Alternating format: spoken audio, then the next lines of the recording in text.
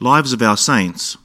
On the 13th of September, our church celebrates the feast of St. Cornelius the Centurion. The following are some thoughts on his life and works. St. Cornelius was a Roman centurion in one of the Roman legions, stationed in Caesarea of Palestine. He seems to have been a kind man, and one who was not brutish to the people as was the custom of the occupying Roman forces, particularly in Palestine. In the year 41, he had an angelic visitation which he could not explain, and knowing that the Apostle Peter was in nearby Jaffa, he sent for him in order that Peter might interpret the dream. Shortly after Peter's interpretation of the dream, Cornelius, his entire family and servants underwent catechism and were baptized.